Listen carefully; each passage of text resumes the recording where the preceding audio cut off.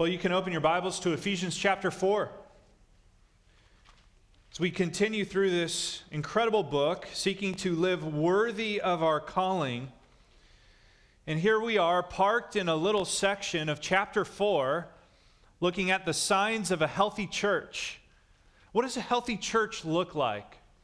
We want to be a healthy church, don't we? Summit Bible Church. We want to grow in health together.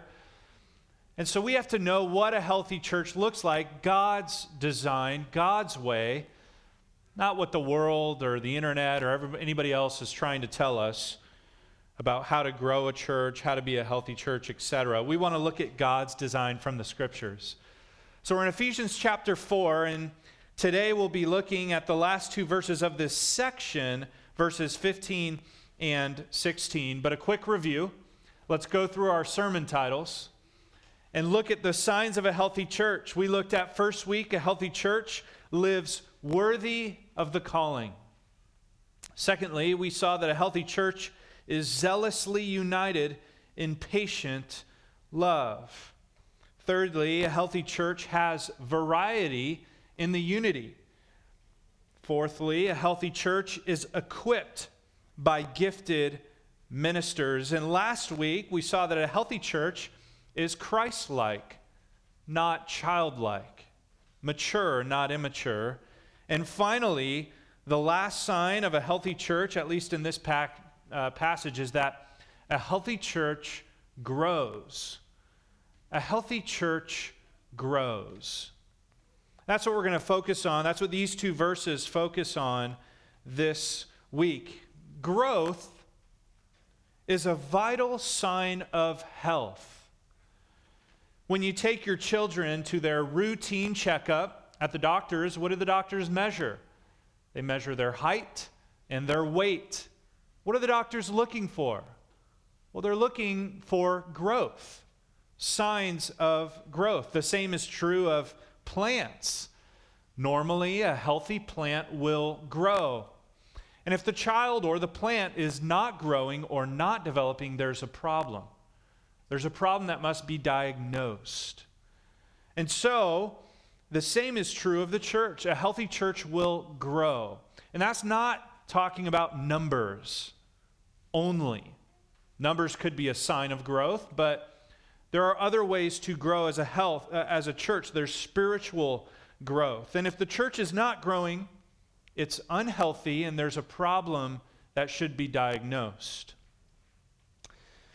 Unlike a child maturing to adulthood, a healthy church does not stop growing. There's a point in our lives, we all know it, when we stop growing, at least height-wise. But obviously, we reach a certain maturity in life, and as human beings, we stop growing. Some of us start to shrink as we get older. That's not the case for a healthy church. A healthy church continues to grow. It's a lifelong process.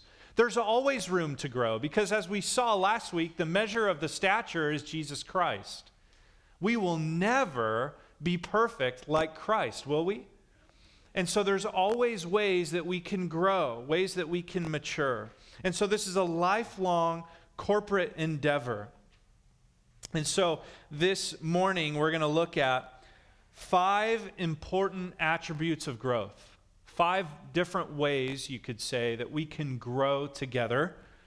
5 attributes of growth that must characterize our church. And yes, kids, if you follow along in your outlines, fill those things out, you will receive a reward soon. So make sure you fill those outlines out and bring those back every week for the day that you might receive a reward. And this will just help you kind of tag along with us through this series. Okay, so number 1, I'm going to be very clear with the words that fill out those outlines.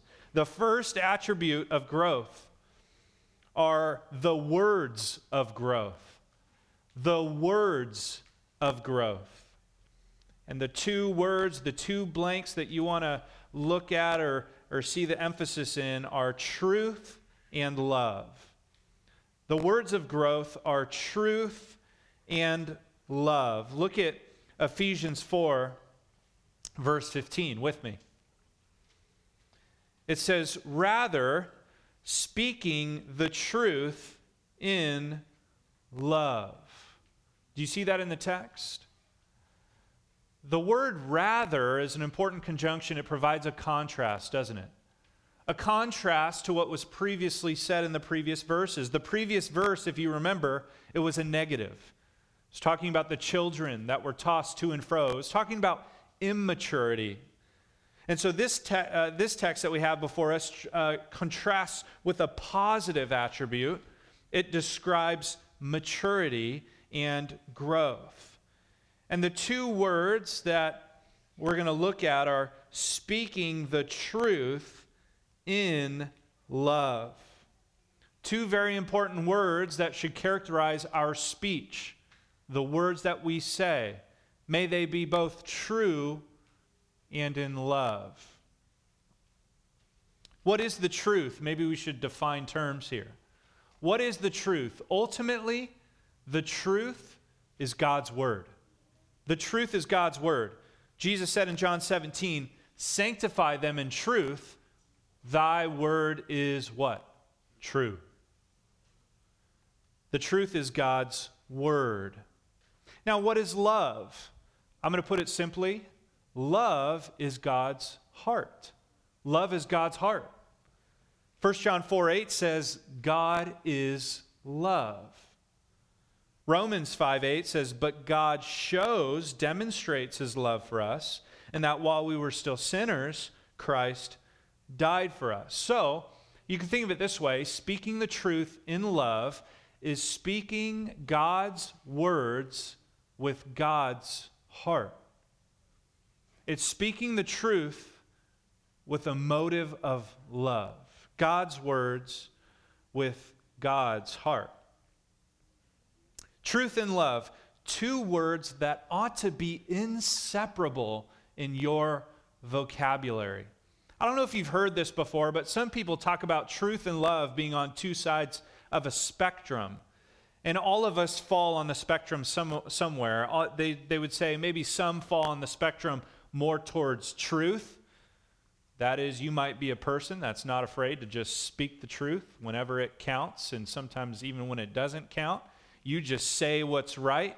You're the constant reminder of what is true, what is accurate, what are the facts. Maybe you would consider yourself on the truth side of the spectrum. Then there's others who are more on the love side of the spectrum. These are the very kind, warm, I'm not going to say it just because I don't want to offend the person. Maybe I'm not going to speak up because I don't want to make a big stink about something that, we could just ignore it. Let's just brush it under the rug. I'm going to love on them. Have you heard that phrase? Oh, I just want to love on them.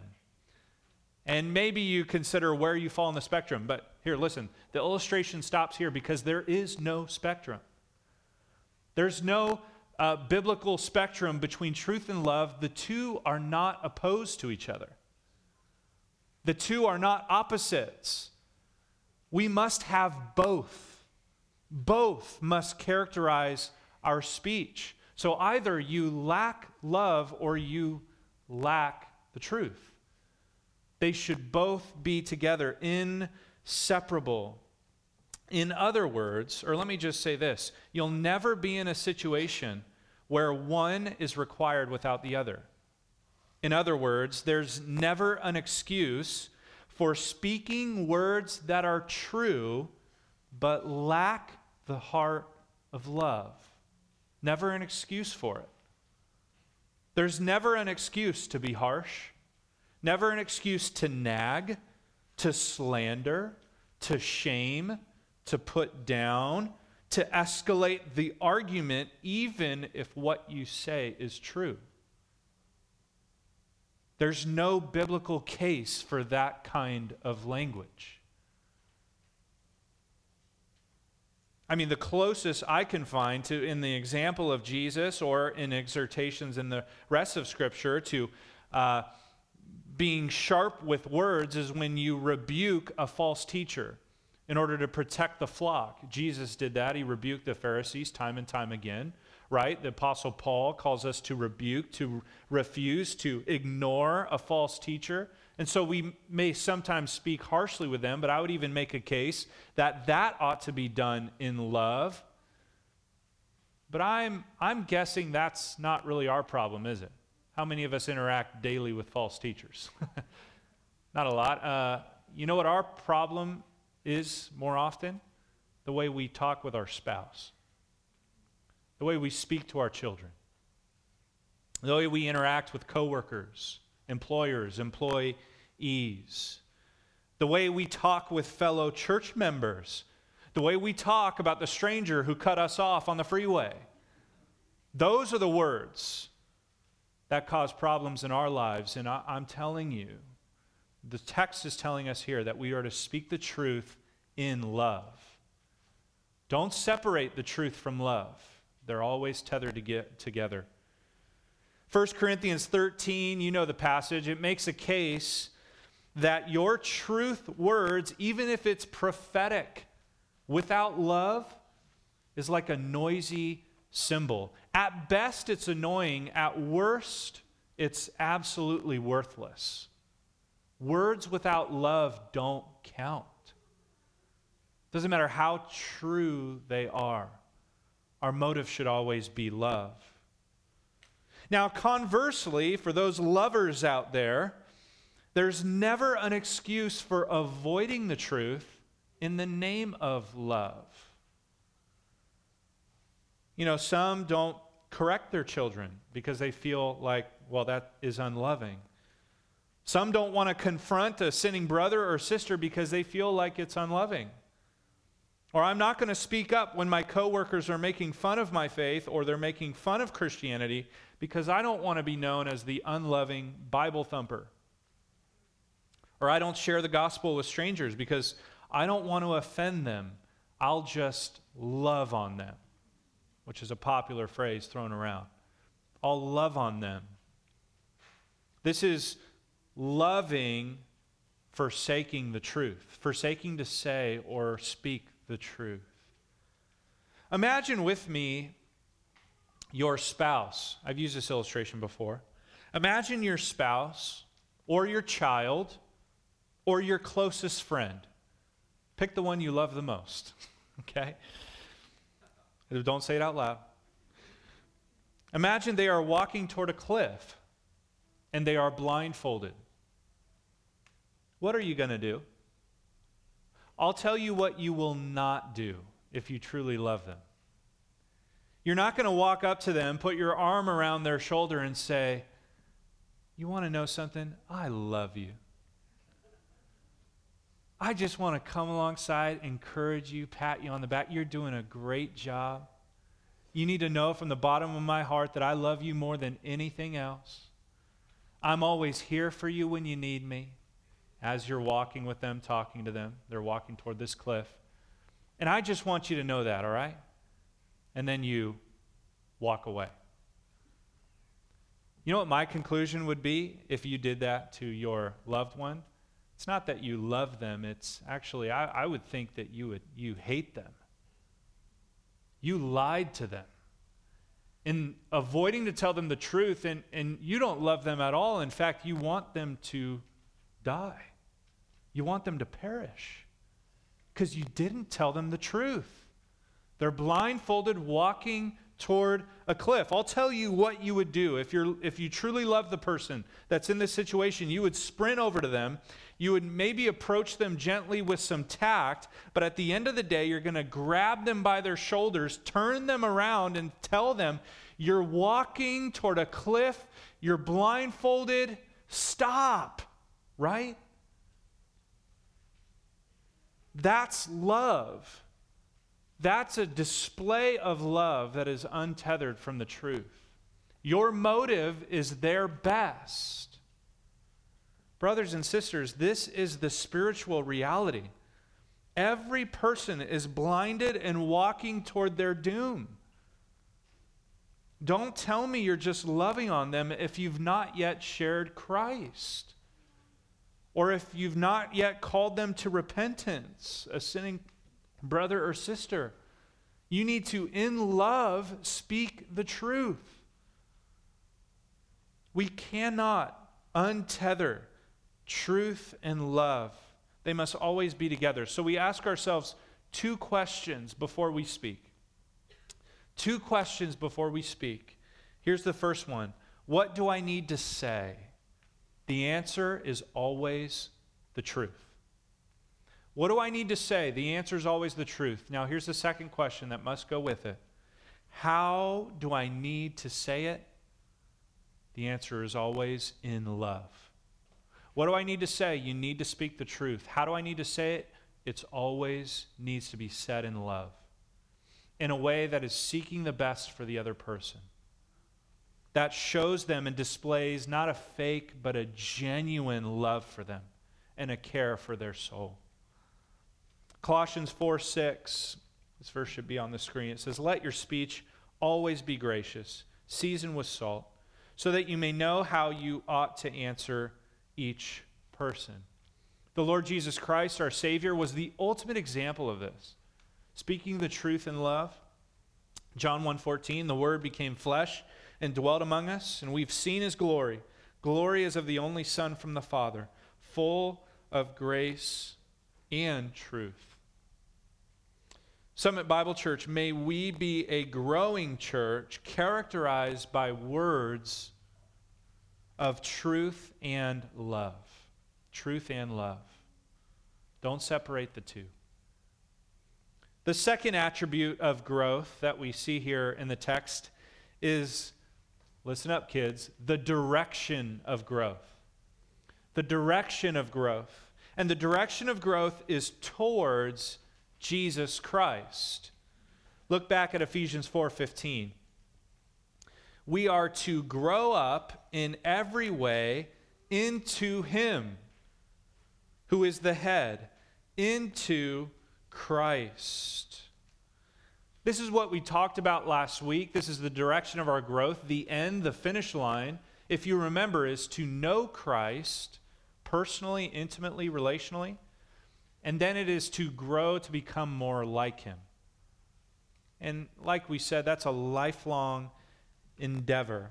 If you can think of it this way, the path of Christian growth ends with Jesus. Churches that are growing in conformity to his image. And so if you're looking for a sign of growth, don't look first at the attendance record. Don't look first at how many ministries they offer. Don't look first to necessarily how old the church is or how old the members are. Amen? We are looking to see if they reflect the image of Christ. If you were to walk into that church, do they grow each and every Sunday to look more like him? You can remember it this way as well. Simple illustration, you know which way a plant grows, don't you? Plants grow up towards what? The sun, the source of its life. Similarly, towards what does the healthy church grow? Toward the Son of God. Also the source of our life.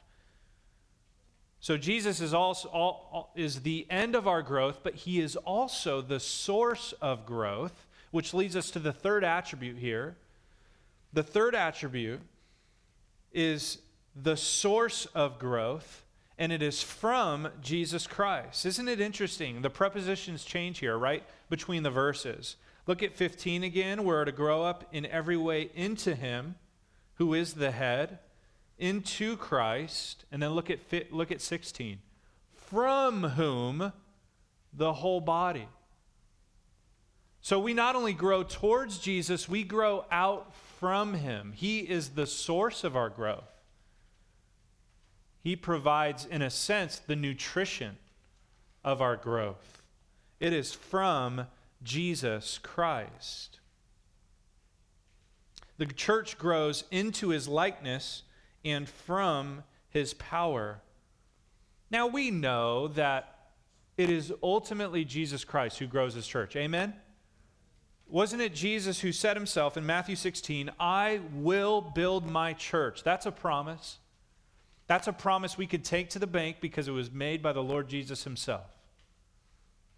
He says, "Even the gates of hell shall not prevail against it." Ultimately, growth comes from Christ. Colossians 2:19 is another good cross-reference to this passage. It essentially says the same thing. The head, which is Christ, from whom the whole body, nourished and knit together through its joints and ligaments, grows with a growth that is from God. The growth of the church depends ultimately on God, on Jesus Christ. Ephesians 5:29 is another statement of growth that comes from Christ. No one has ever hated his own flesh, but nourishes and cherishes it just as Christ does the church. Jesus Christ nourishes and cherishes the church. And so the source of our growth, it comes from Jesus. The growth of the church is not ultimately dependent upon the charisma of the leaders. It's not ultimately dependent upon the happiness of the volunteers or the business-like growth strategies or an effective outreach plan. Those things can be helpful, but they're not the ultimate source of growth. It all comes from Jesus Christ. We are utterly dependent upon Jesus Christ, Summit Bible Church. You understand that? We're utterly dependent upon him. He grows the church. He grows us individually and corporately. We depend upon him. Now, I know that you all rationally assent to that truth. You would all affirm that. Amen. Christ grows and builds the church. Here's the question I have for you. Have you effectively plugged into the source? What do I mean by that? Are you plugged into the source of power? Like a plug goes into the wall, are you plugged into Jesus Christ? Because I know so many Christians that theologically assent, yeah, Christ will grow me. My growth depends on Jesus. Our growth collectively depends on Jesus. But they live the Christian life unplugged from the power source, unplugged from him. What do I mean by that? Here's some characteristics of Christians who assent to the idea of being plugged in, but they are not plugged in. These people know a lot about the Holy Spirit, but they don't walk by the Spirit or produce the fruit of the Spirit in their lives.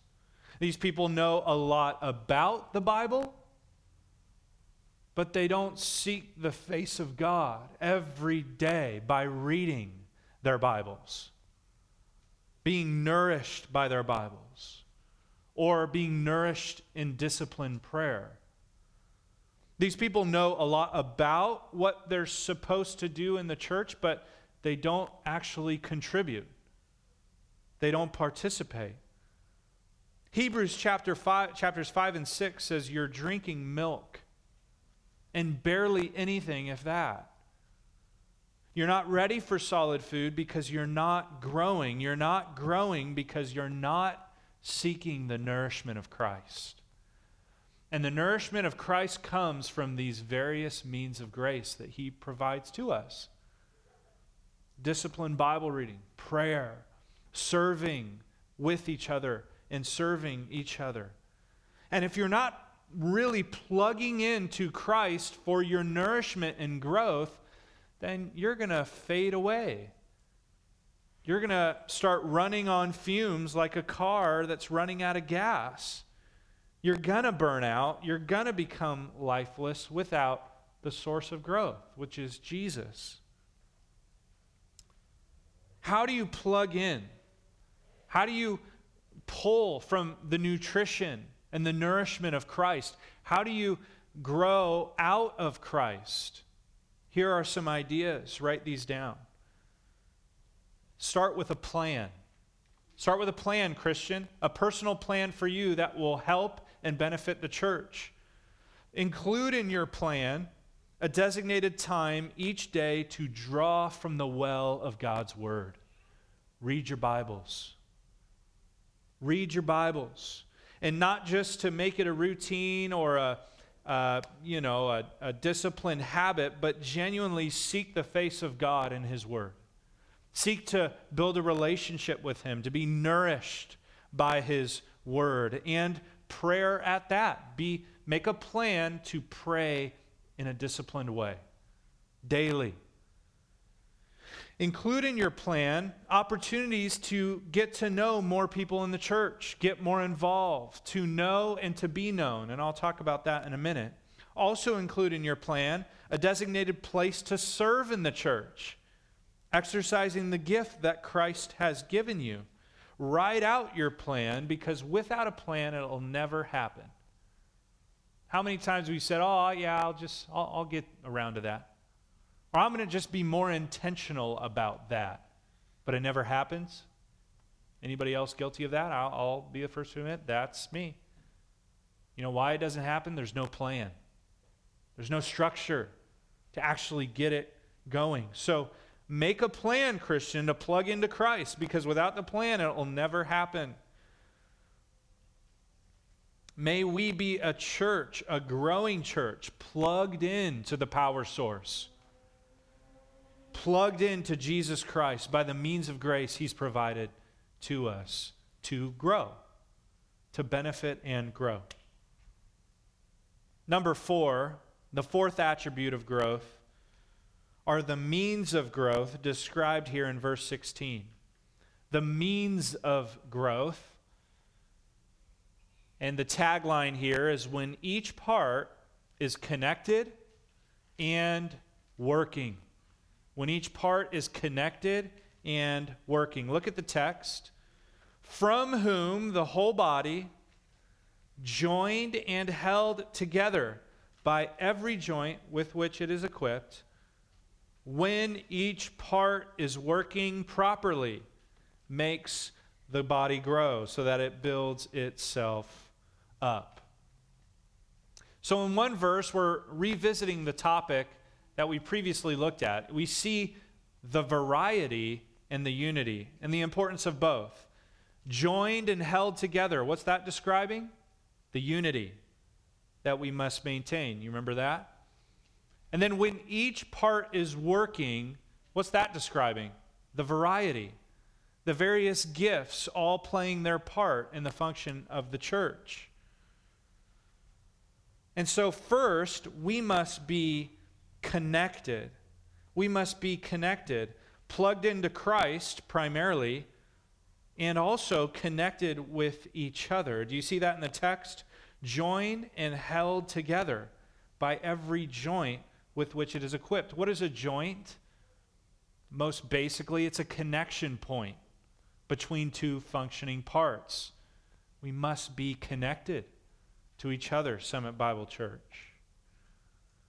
One of the more annoying things in life is setting up Christmas lights, setting them all up, plugging them all in, and then looking and seeing, I got a dark spot. There's a blank out or a blackout, right, in the stream of lights. So what do you have to do? You have to go to that light strand and figure out what the problem is. Is it plugged in? Are they connected? Is it a busted fuse in one of the bulbs? So you test each one individually, and then you find out, oh, this was the problem, the bulb or the missing connection. You fix it, and then it all works again. You can find in a church that has disputes, disruptions, disagreements. You see them as black spots or dark spots in the church. What you'll find when you investigate the issue is that there is a disconnection somewhere. There's a disconnection.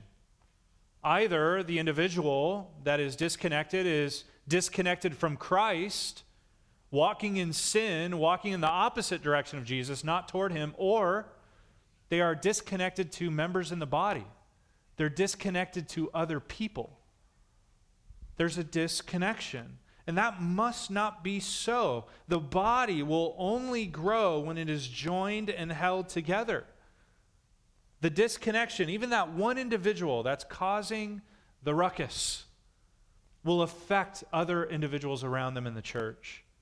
We must be connected, one to each other. So let me ask you this, Christian. Are you truly connected to our church? Are you truly connected? Let me ask it a different way. I think this is more helpful for people. Do you know others well, and are you known by others well? It's a two-way street, right? Connections, relationships in the church. So do you know others well? Do you know them well enough to pray for them? Do you know them well enough to know the biggest concerns or the biggest joys in their life? And do they know you well enough to when things get hard in life, when you're struggling with something, there's people, not family, but church family that knows what you're going through?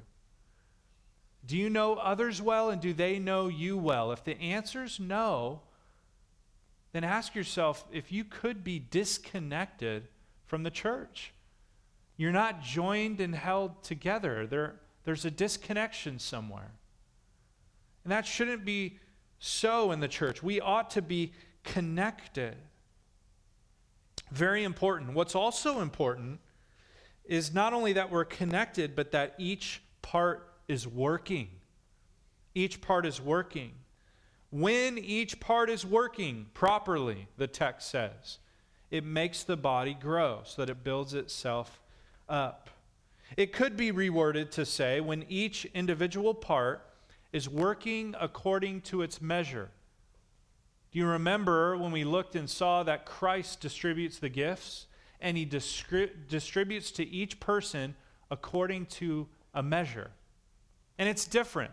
We have different capacities, different interests, different gifts that Christ has given to us.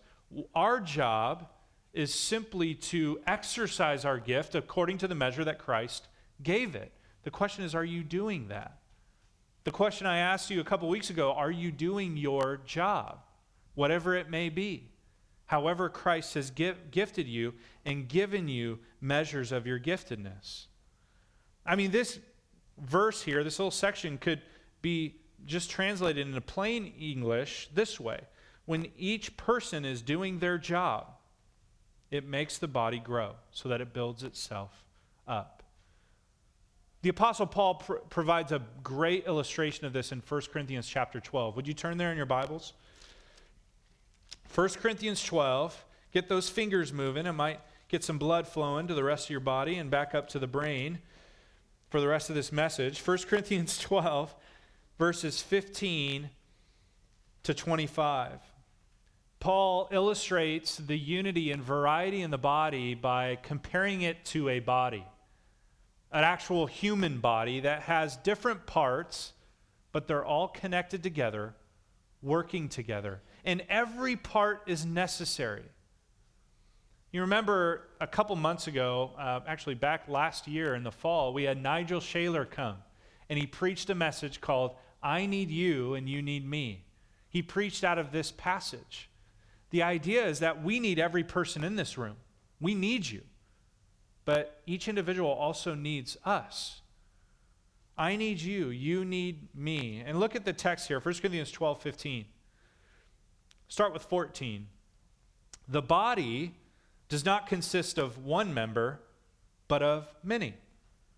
If the foot should say, well, because I'm not a hand, I don't belong to the body, that would not make it any less a part of the body.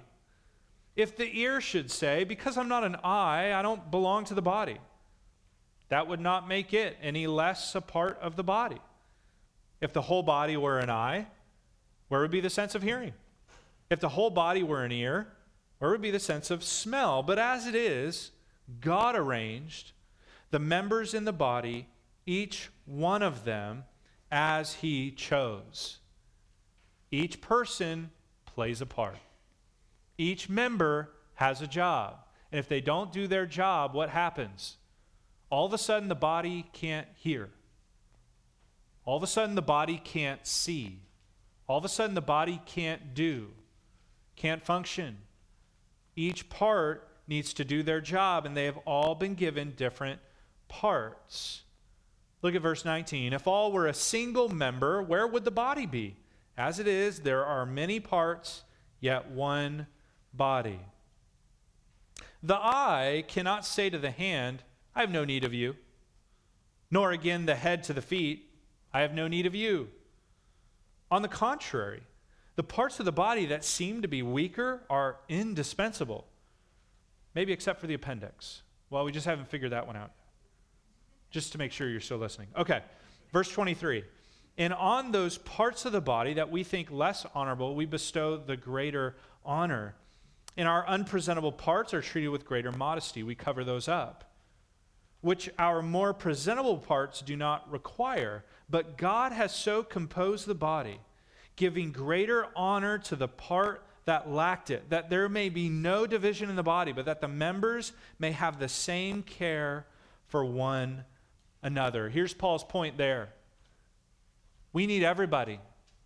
There is not a quote-unquote lesser gift in the body. You know, we typically think of gifts of like service, kind of behind-the-scene gifts as less important. Well, the pastors, man, they have the really important gifts. Yes, they're very necessary, but me, I'm just a servant. Or I just like to serve behind it, so I'm not as important. That's not what the Apostle Paul says in this text. What does he say? He says, if anything, you're more important. Those quote-unquote weaker parts are indispensable. We need you. We need you, servant. We need those of you who are compassionate, merciful, making phone calls behind the scenes, loving people that are struggling, showing mercy to those who need. We need you. We need you functioning in the body. And your gift is important, as well as ours. We all have a part. We all have a job. Each member connected and working. That question, again, to ask yourself is, am I doing my job? Am I doing my job? Summit Bible Church, may we be a growing church, corporately connected and united, yet individually working and different. That gives God glory. And the last attribute, kids, here we go, the last fill out in your outline. It's definitely not the least, though. The heart of growth. The heart of growth. We cannot miss this last prepositional phrase. The heart of growth is love. Love. Ephesians chapter 4, 15 and 16 ends with this prepositional phrase. I'm going to just read both verses together again and emphasize the last part. Rather, speaking the truth in love, we are to grow up in every way into him who is the head, into Christ, from whom the whole body, joined and held together by every joint with which it is equipped, when each part is working properly, makes the body grow so that it builds itself up in love. Love is essential. One commentator writes that love is the sphere by which the body grows. It's the environment in which the body grows.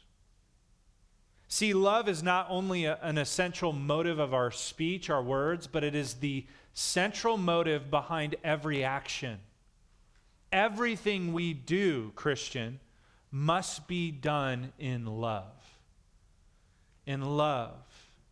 1 Corinthians 16:14 says, let all that you do be done in love. 1 Peter 4:8, above all, keep loving one another earnestly, since love covers a multitude of sins. We already saw in 1 Corinthians 13 that anything done without love, you could move a mountain without love and it doesn't matter. Because without love, it's worthless. It's pointless. James 2:8 says this, if you really fulfill the royal law, according to the scripture, you shall love your neighbor as yourself, you're doing well. 1 John 4:16. So we've come to know and to believe the love that God has for us. God is love, and whoever abides in his love abides in God, and God abides in him. If you're looking for one fruit on the tree, one fruit growing from the healthy church tree, what should be undeniable, most pronounced, clearer than any other fruit, is the fruit of love. Summit Bible Church, if there's one mark, one sign that we want labeled on Summit Bible Church, it is that we are a church that loves. We are a church that loves. And it's not the worldly, emotional, ooey-gooey, cuddly love. This is true sacrificial love. It is the love of Christ. What are the two greatest commands? The greatest commands the Lord Jesus told us to love God, right? First, our first love is God with all our heart, soul, strength, and mind. The second is what? Love your neighbor. Is there anything more important than that? Jesus says no. Love. Love. Do you remember the indictment from the Lord Jesus himself to the church of Ephesus in the book of Revelation? They were a church committed to the truth.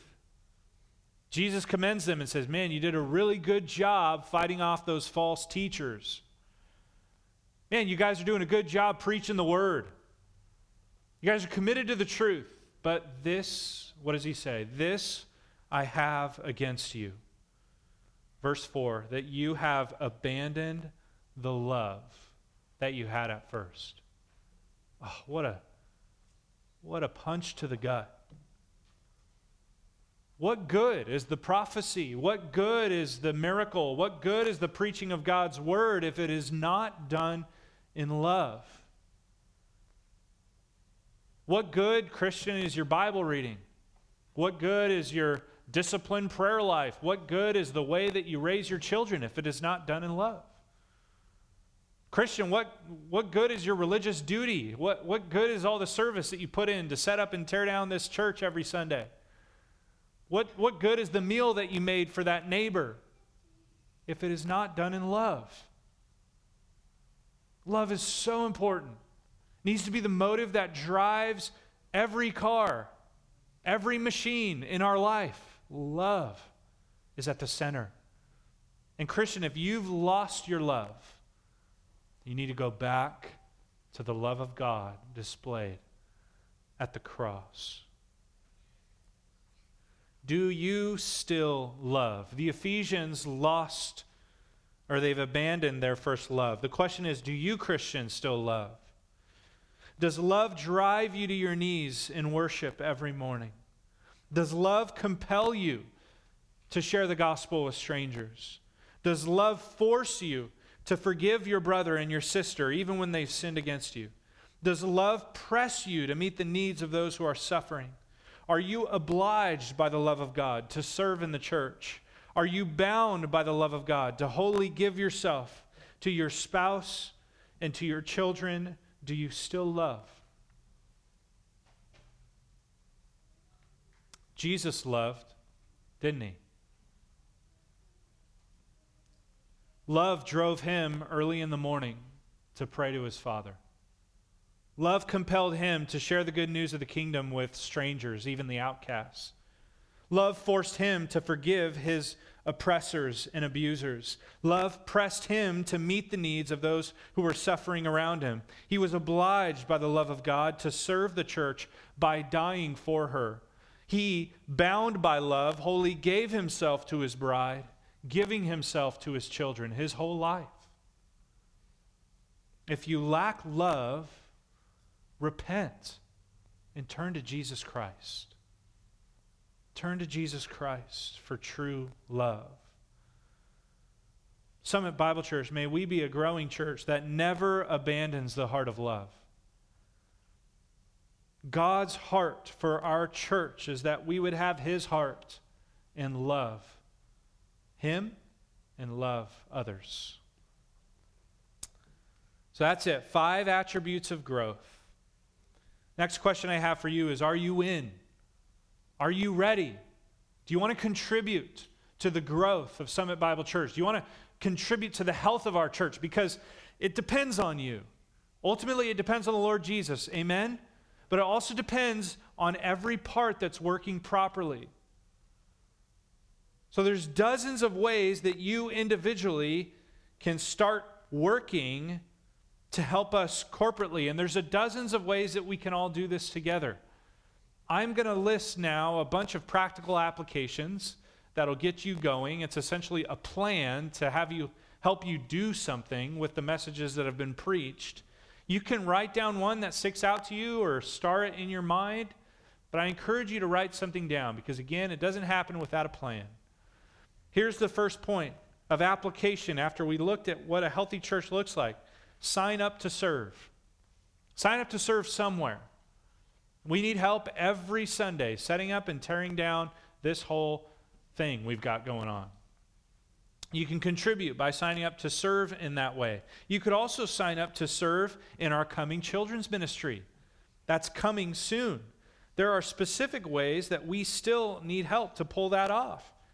We need additional teachers and child care workers for the 0 to 5 years. So if that hits you and you want to serve in that way, you can sign up to serve in the back. We need helpers. These are co-laborers, co-teachers in a sense for the 0 to 5 classroom. We need a husband and wife team or a duo that would help teach the 1st and 3rd classes.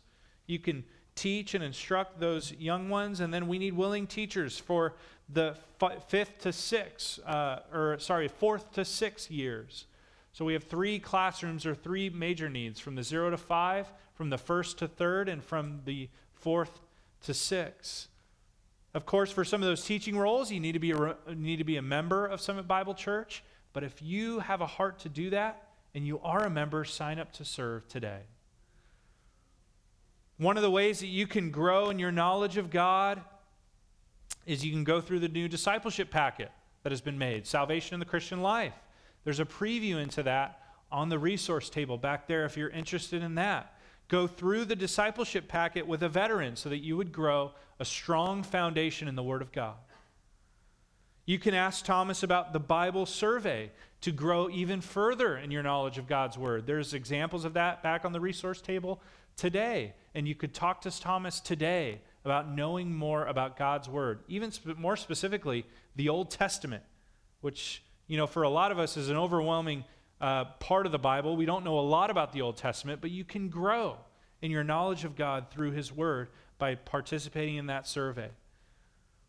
Sign up for the equipping classes that we have coming in the fall. We are going to have an equipping class that focuses on Bible study. How can you understand God's Word? We're offering that both to men and women who want to just understand how to study the Bible and know God in it.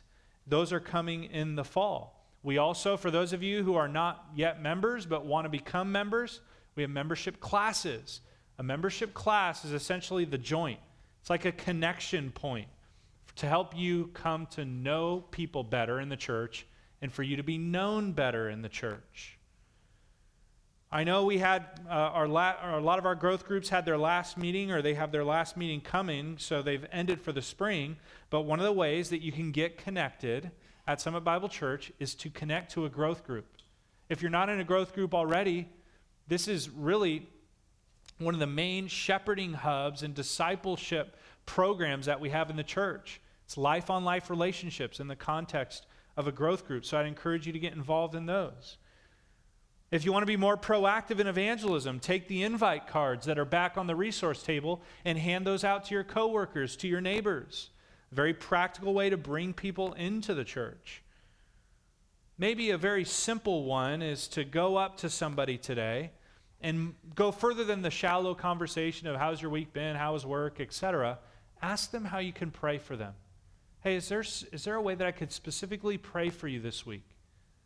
That would be a great way, again, to go past the shallows of conversation and to get to know people more deeply. Maybe you're sitting there thinking of other applications, or maybe even during the sermon series you thought, man, I really need to do this. I'd encourage you again to write it down and contribute. Participate in the growth and health of our church. And let's grow together. Let's commit to it. Again, write down, make the plan so that you commit to it. And let's do that together. Talk. If you have questions, talk with an elder today. Grab one of our elders and talk with them about how you can be more connected at Summit Bible Church. And you can grow with us together. Let's commit our efforts to the Lord, who ultimately causes us to grow. Let me pray. Heavenly Father, we recognize and just admit humbly that the church is Christ's. He is the head of the church. He causes the church to grow. And we also recognize that we are responsible. We've each been given gifts to use in service. We've been given measures of grace, Lord, to help contribute to the church and help it grow. God, I pray that you put on all of our hearts to contribute in greater ways, that we would all make our efforts, that each part would work properly. We would all do our job and see you, Lord, grow the church in that. Give you the glory for the great work that you're going to do in our church this week and the coming weeks and the years to come.